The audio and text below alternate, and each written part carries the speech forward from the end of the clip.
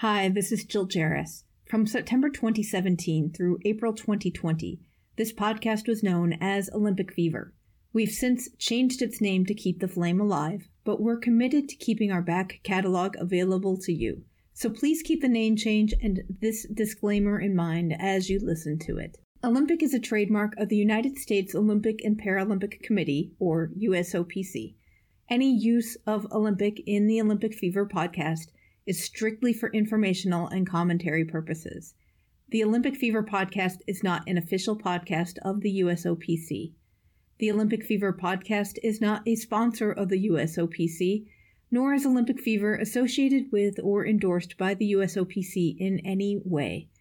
The content of Olympic Fever podcast does not reflect the opinions, standards, views, or policies of the USOPC, and the USOPC in no way warrants that content featured in Olympic Fever is accurate. Thanks for listening, and now on to the show. Olympians are not necessarily millionaires. Very, very few of them are millionaires. Mesdames et messieurs, the greatest festival of our contemporary society, the Olympic Games, is about to begin. This is going to be close. Oh! You can do it! You can do it! Brilliant, brilliant, brilliant! But that is an Olympic champion. Ready? Hello and welcome to another episode of Olympic Fever, the podcast for Olympics fans. I am your host, Jill Jarris, joined as always by my lovely co-host, Allison Brown. Allison, hello, how are you today? Hello, it is back to school time. It is back to school, back to cool. Let's not push it. So yes, my daughter is back at school, so good wishes to all the children and parents. Right. Have restarted. Right. A little rough. Right. Still like being in the off season. And now we're back in the first competitions of the year, and they're not going so great. Oh, but you'll get back in the swing. I hope so.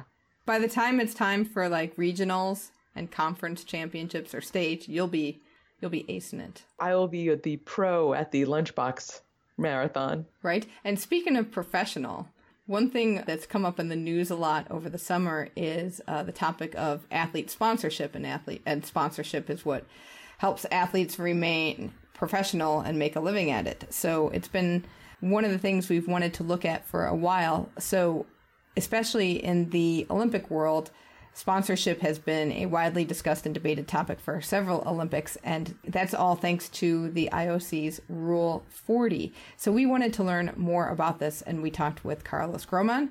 Karolos is a sports correspondent for Reuters, and he's based in Athens and Berlin and covers the Olympics, the IOC, and politics in sports. Take a listen. Well, Karolos, we're here to talk with you about Rule 40, and let's just start with the basics. What is Rule 40? Well, Rule 40 is a rule in the Olympic Charter that states that except if there is a permission by the IOC, no competitor, coach, or official who takes part in the games may use his person, name, picture, or sports performance for advertising. So basically, for the entire Olympic period, which starts shortly before the actual games and ends with the games, athletes cannot use pictures of themselves to advertise or, promote products from personal sponsors. So they'll have to cease doing that during the Olympics, and that's been the case for many, many years. And that's difficult because that's the prime time for the Olympians. This is where their sponsors get the payout. Exactly. Yeah. I mean, Olympians are not necessarily millionaires. Very, very few of them are millionaires. It's not like football or American football or basketball or baseball or hockey. Athletics or weightlifting or fencers or, in archery. So there's many, many sports where people just earn a living. And they wait for these Olympic moments, if they can make it to the Olympics, because the overwhelming percentage of Olympic participants take part in only one Games in their career. So they're waiting for that opportunity to actually promote themselves and get more sponsors and make more money, which is which is understandable in any sport really. So that's what has been happening. So they can do that before that, but they can't do that during the Olympics, which is actually the moment when people see them on television and countries support their athletes and so on and so forth. So the reason for doing that was that the IOC wanted to protect the Olympic brand, the Olympic logos, control the image of their own product, and protect also the sponsors who were paying for the event to take place. So that was the reason for Rule 40. So in the spring, there was a ruling from the German Sports Authority. That was confusing to me as to where that German ruling actually came from. No, it was a group of German athletes had taken Rule 40 to court in Germany, and the German cartel office, which is a court overseeing potential monopolies and cartels and all that, ruled that this Rule 40 was going against athletes' rights in Germany, and that they could use their image or use themselves to promote themselves during that Olympic period. That was a decision for German athletes alone, because it was the German Federal Cartel Office that ruled on Rule 40. So they are now allowed to have a much greater freedom in how and when and why they will advertise during the Olympic Games. And in some cases, they can use pictures from their competitions. There's still certain restrictions, but certainly they can go and promote their own sponsors during the Olympics, something that was not possible before. Right. The IOC can still protect its own trademarks and its own brand. Oh yes, yeah. It's not that these German athletes, can now suddenly run in the Olympics wearing their sponsors' logos at the back of their shirts or anything. That's still the same. The general rules regarding sponsorship during the Olympics have not changed, but they can appear on German television, for example, promoting a brand or a product that is not an Olympic sponsor, but it is their personal sponsor in Germany, for example, or their personal sponsor internationally. But they can still appear on an advert on television or on the internet, promoting a different product that is completely unrelated to the Olympics, but using their image or their Olympic performances to promote that brand. So it is giving them a much wider scope of what they can do now compared to before. How did the IOC react to that? Well, first of all, given that it's a German decision, it concerns only German athletes. But given that it's an EU country, this decision essentially frees up other athletes from European Union member states to have the same claim as their German counterparts, because there cannot be a national distinction regarding something that concerns employment or sponsorship in this case, and so on and so forth. What the IOC did, it said it is the NOCs now, the National Olympic Committees, that will have to agree on the framework with their athletes. So they've said, find a solution nationally with each of your athletes' organizations. So that's where we're at the moment. So the NOCs have to negotiate with the sports? With the athletes of what kind of new sort of agreements they will have regarding sponsorship during the Olympics, just like the Germans had. Now, it may be in cases that in some countries it may not be the same kinds of liberties that German athletes have. So it will depend on the deals that the NOCs do with their corresponding athletes. So who else or what other countries have issued new guidelines? Well, I don't know of any specific country that has come out publicly and said we've agreed this and this with our athletes. But it is a discussion that is widespread within the Olympic movement. And of course, it is something that's being talked about by the major NOCs as well, because let's not forget that, the National Olympic Committees in some cases live off government funds, in some cases need private funds and private sponsors to operate, just like the USOC, for example. So it is a discussion that's ongoing within the Olympic movement of how this will end up and how it will affect sponsorship also for the Olympics, because that's the other thing. If you're paying to have essentially exclusive rights to the Olympics, and suddenly a group of athletes have their own little rights to do their own things with potentially competing brands, let's say, it could be a drinks company, it could be an electronics company, it could be whatever, then the sponsor will turn to the IOC and say, well, your product is not as valuable as it was, because now we've got athletes who can do that or who can do that, and it's sort of watering down the impact of the games that I have, as a sponsor, have been waiting for.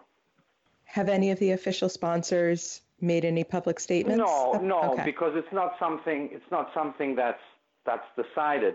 It concerns one specific territory, and it is not something that necessarily affects sponsors per se now, but it could be something that could affect them in the future.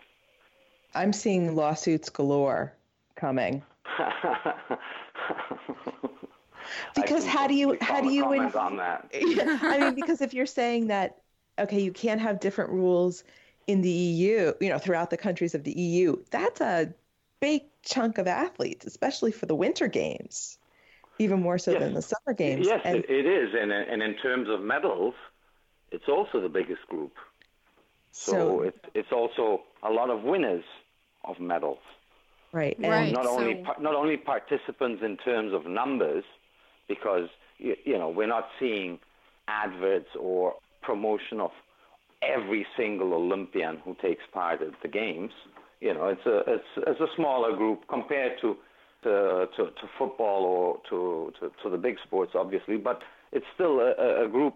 If you count every single athlete who gets some sort of publicity in their country during the Olympics, whether through official sponsors or whether through their own sponsors, well before the Olympics, prior to the Olympic period, as was the case now.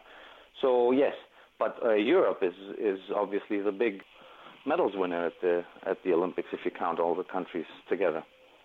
And there's no way American athletes aren't going to sue if they don't get. No, because I don't know.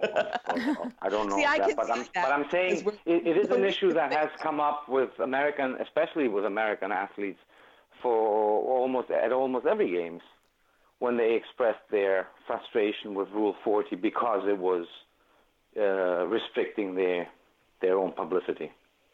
Right, especially in those smaller sports that.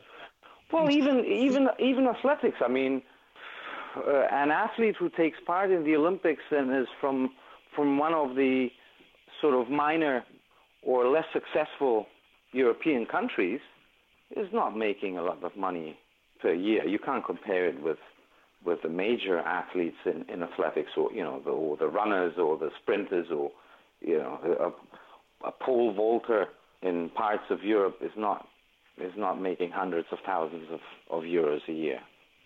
Is there any, to me, this is a huge win for the athletes. Everybody was making money except for the athletes. But is there a downside to the athlete that I'm missing?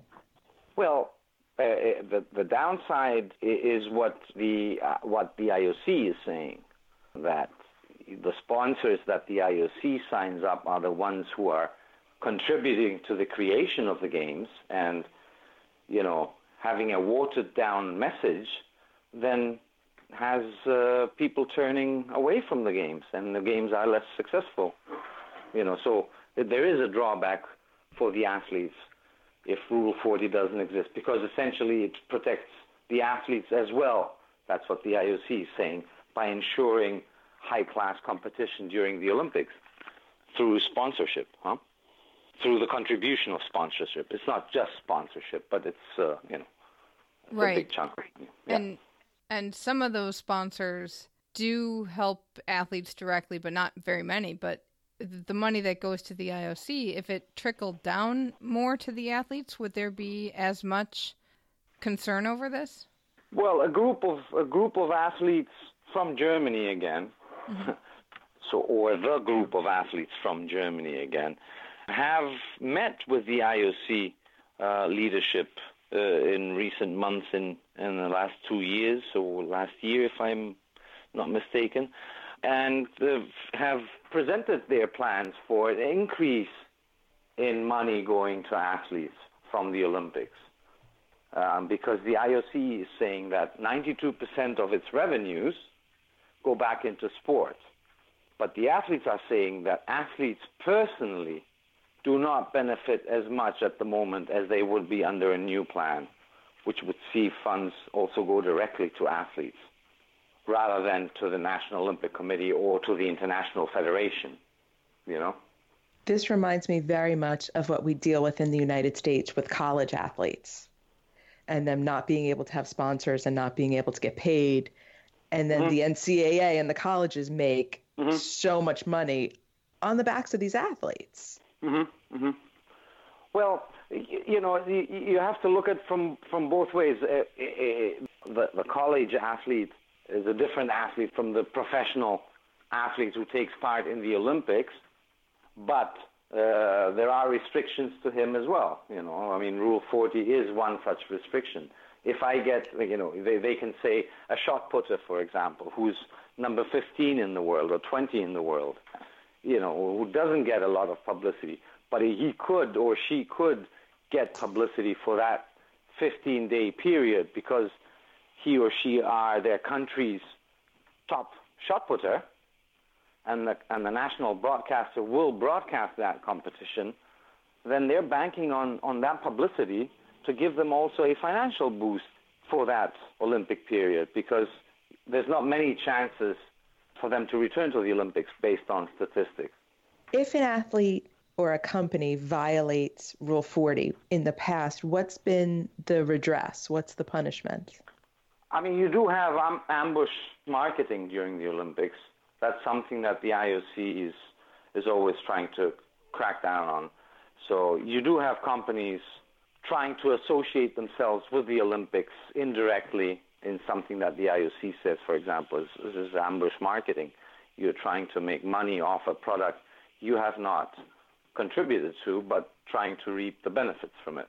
So, you do have cases in the run-up to the Olympics and during the Olympics with companies trying to find a way to associate themselves with the games without contributing to them financially. So what do you think we'll see in Tokyo? Well, I think we're going to see a lot of enthusiasm, and I think the Summer Olympics really need that after Rio. The Rio Olympics were the first ones on South American soil and all these new things at the time when they were awarded in 2009. But the financial situation turned pretty quickly, and it turned out to be a very difficult games, both for local organizers and for the IOC. And obviously with all the scandals of alleged corruption and a lot of the people that were in charge at some point or another during the run-up to Rio, such as Rio Governor Cabral, who's in prison, other people under investigation like Karolos, head of the Brazilian Olympic Committee and an IOC member and chief organizer as well. So you really need to have a games that will really shore up enthusiasm and get people involved. And Tokyo seems to be that, when you look at the figures of how many tickets they sold and how quickly they sold, how many volunteer applications they had and how many were turned down. So it is a country that actually loves the Olympics, and I expect that there will be considerable enthusiasm. Thank you so much, Carlos. You can follow Carlos on Twitter at Carlos Grohmann. That's KarlosGrohmann, and we'll have a link to that in the show notes. Carlos was so interesting. He was. And we've got some really great things for our Patreon. Exactly. Sponsors. We do have some Patreon audio that's going up pretty quickly. Carlos, one of the first things we talked with him about, because I was really dying to know this since he was based partially in Athens, was what were the Athens Olympics venues like now? And was it really as bad as we've seen in the news? And he gave us the inside scoop on all of that. So if you are a Patreon patron, look for that audio coming to you very shortly. And if you are not a Patreon patron, you can check us out at patreon.com/OlympFever. We have sponsorship levels for a variety of budgets, and some of them include bonus audio, but every level has different perks that come with it. So we really appreciate the financial support you give to the show, which helps keep our flame alive. And if you don't want to be a Patreon patron, which that is like an ongoing sponsorship, if you'd like to make a one-time donation, please visit our website, olympfever.com, and click on the support button. We've got a link to PayPal going on right now that you can lend your support that way as well. And we have no Rule 40 we have to follow with our sponsors. That is we correct. can mention you anytime we want. I'm waiting for the lawsuits. Yes. The week before we taped, we talked briefly about the NOCs are going to have to come out with the rules for the Rule 40 changes sooner rather than later.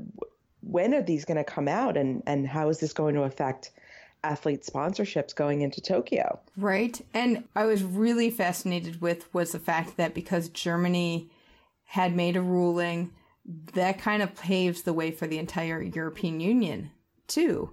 Because if one country has it, the other countries need to have it as well. So, yeah, and I'm sure that athletes and sponsors are all trying to get their deals finalized for Tokyo because it is such a big Olympics. It will be huge in the press, I think, because of the demand that's been happening worldwide. It's going to be such a global event that I don't think that we've seen for a while.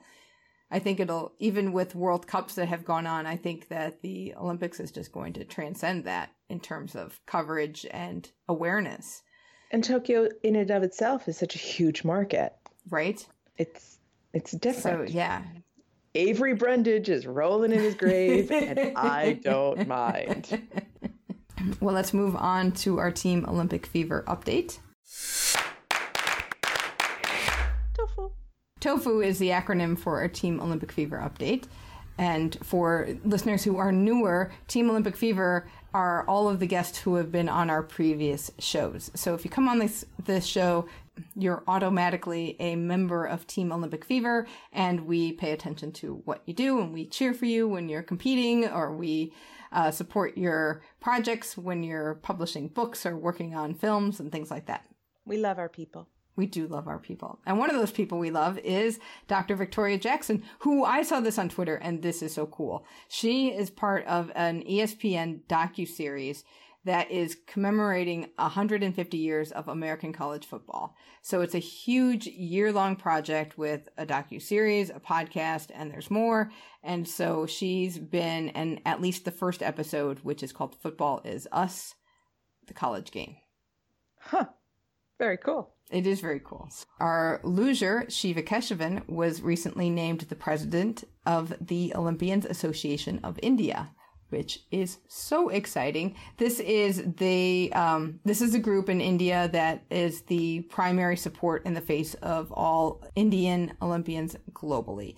And they ensure that their Olympians get the recognition and respect and dignity they deserve. So they have a bunch of programs and welfare schemes and benefits for their Olympians, and they just want to make sure they're taken care of beyond their as Olympians and beyond their Olympic career. So this is very exciting. When we talked to Shiva, when he was still competing, this was where he was going. He had such a passion for sport in India and the way sport is handled there and taking care of the athletes. So this is fantastic. Yeah, I'm so excited for him. I think he's, step one to more great things. And really, I think he's going to just change a lot of the way the Olympics are organized within India. I want him to be IOC president someday. Do you? Oh. I really do. Wouldn't he be fantastic? Oh my gosh, Mr. he would be diplomatic, man. Oh my God, he would be so good. And then to have someone from the subcontinent. I mean, there's just so many layers to that. Right. That would make me happy. Just the fact that, and he's our friend too. I know. How fantastic would that be? Our Team Olympic Fever next Olympic hopeful rugby player, Lindsay Mayo. I was just checking in on her and on social. I didn't realize she was over in Ireland playing rugby for a while. It seems like she's on Instagram and on Twitter. She was talking about how she was playing games and there for, it seems like, a few months. So congrats to her for getting that opportunity. She's jumping in head first. Exactly. And getting some good experience. So there you go. The Modern Pentathlon World Championships are going on this week, and Samantha Achterberg is busy with those. She and Heidi Hendrick placed 11th in the women's relay, and that is the second highest finish for Team USA in the relay since 2013. Nice. Very cool. Also, she's getting married at the end of the month. I know. I think when I saw that the World Championships were coming up, I was so confused because I thought, aren't you getting married next month? So she likes to pack it in. Yeah. 5 events, a wedding and a World Championships. You know, she likes things to be in bunches, apparently. But I'm so excited. So looking forward to seeing pictures because it's going to be gorgeous. Very excited for her and her husband to be. Moving on to our Tokyo 2020 update. Along with the 1 year to the Paralympics celebration, the organizing committee revealed the Paralympic medals, which I think they are lovely. I thought they were beautiful until I was driving in the car listening to the BBC, and I heard about how Korea is actually going to submit an official protest on the design of the Paralympic medals because they say it resembles the rising sun flag of Imperial Japan, which made me so sad. It does make me sad. I think the medals are beautiful, but you have to respect that history and saying if this is a callback, I'm sure it was just, it's completely incidental. I don't think any of that was ever intended. Right. Why? Right. But just that is such a painful history. Mm-hmm. And you can't ignore that either. Not that I think that they're going to redesign the... No, I don't think they're going to redesign the medals either. But just to bring this into it is sad for everyone involved. Right, right. And the medals do incorporate... It's got like a fan-like design on the medals, so there's a lot of contouring on them, and there's braille along the front and along the sides. On the sides is really cool because the gold has 1 dot, the silver has 2, and the bronze has 3, so you can easily tell which medal is which. Which they've never done before, which made no sense to me. Like, how do you not have braille on the Paralympic medals? Mm-hmm. Like, how did nobody think of that before? Right. So I'm so glad they're doing that now. Right. And you remember for Rio, they had steel balls on the inside, so you could shake it and you could hear what color the medals were. Oh, I didn't remember that. Yeah. So, yeah, the amount was based on the type of medal so that when you shook it, they all made distinct sounds. That's clever. And then, yeah, that was also for visually impaired athletes to be able to use their other senses too. Well, but that's way more complicated than just putting, a braille dot. It's like, why are we going for the complicated version of, you've got a Morocco make medal. it fancy, but I thought that was a cool idea too. So, well, we will see what happens with this protest for sure. Also, speaking of protests and controversy, more news on the boxing situation. An article from Inside the Games mentioned that PricewaterhouseCoopers, the professional services firm, who is also known in my world for also tallying the Academy Awards votes, they have been hired to help evaluate and select boxing judges for Tokyo 2020. Remember a couple of years ago where they had that whole controversy at the Oscars with the best film? Oh, right, where they got the wrong envelope. Where they got the wrong envelope and they announced the wrong movies. I'm not sure if we should be trusting PricewaterhouseCoopers. You wonder, but I mean, the Academy Awards has been okay with them. Yeah, that's true. But boxing has been a mess. Right. Well, they're going to do some background checks on the potential referees and judges and just do a big overall audit. So hopefully that's a good measure to put in place. Okay, I just got the image. If boxing doesn't like it, are they going to send the boxers after the accountants? Because that's not fair. I'll hit you with my PowerPoint. Right. It's like, I don't think that's going to stand up to a good right hook. TKO has a whole new meaning. We should not be making fun of boxing's disaster. No, we shouldn't, because the organization is still going through a lot of turmoil. So we just got to hope they can fix themselves. I don't know. Still not going to stop us, though. Right. So continuing along the fighting sport realm, moving over slightly to martial arts, the judo test event went very well. Oh, and that was, yes. So it's held in the home of judo, and just, that they know how to do it right. And if they didn't, they would figure it out. They would hear it. Yeah. So that's not a sport they want to screw up in Tokyo. Right. So the test event was also the International Judo Federation's World Championships and went off very well. So that's also good for the organizing committee. Finally, in Tokyo 2020 news, they opened their new Olympic Museum in Tokyo. So is this going to be covering the 64 and 2020, or is it just, what is this actually going to entail? In the old Olympic Stadium, there was a museum that had kind of like the museum in Lake Placid with a bunch of torches and podium and all this other Olympic stuff from Japan. And when they took down the old stadium and had to rebuild it, well, obviously, I would feel safe to assume that the museum also shut down at that time. So now the museum is opening again. It will officially open on September 14th, and it is located near the main stadium for the Olympics and Paralympics. Okay, so this is going to be kind of the Japanese Olympic Museum overall, so not just the events that they've hosted. Exactly. But also how Japan participated. So they have a bunch of torches. They've got posters for the 1940 Olympics that Japan was supposed to host. That didn't work out that well. No, it didn't. They also have some interactive displays where visitors can do some shooting and ski jumping. That's for us. Right? Can you jump and shoot at the same time and be like James Bond? Oh my gosh, that would be so cool. I think we've just invented a new sport.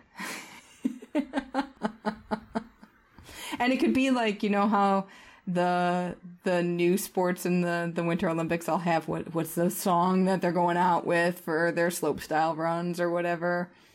You just what would James Bond be? Which James Bond song do you want? I'll go with the classic. Well, so that you can jump and shoot at the same time.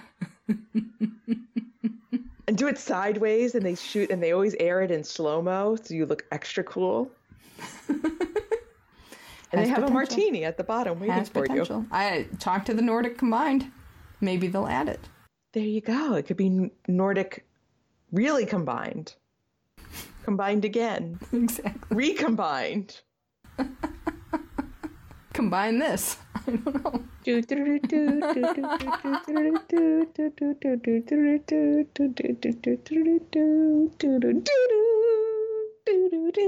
Well, I think on that note, I think Allison is ready to go practice her new sport, so we should. Hey, if you're not careful, I'll break out into Goldfinger. I'm like Shirley Bassey waiting to happen. Oh boy. Well, let's hold that for next week, okay? Could make a gold medal finger. Ooh. Have a whole plan. I'll do my sport in the evening now. Gold medal. Telling you, my want sport you uniform around my neck. I'm not even going to justify that singing. I'm just going to go bedazzle my ski jumping suit because I'm jumping in bedazzled. Sounds good. Well, we have a lot of stuff to do. So On that note, we will wrap it up for this week and catch you back here next week with more Olympics stories. Thank you so much for listening, and until next time, keep the flame alive. Stay in touch. Email us at olymfever@gmail.com. That's olymfever@gmail. You can also leave us a voicemail at 530-763-3837. That's 530-70-FEVER. We're on Twitter at OlymFever, and you can join in the conversation at our Facebook group, Olympic Fever Podcast. Thanks again for listening, and until next time, keep the flame alive. Avery Brundage is rolling in his grave, and I don't mind.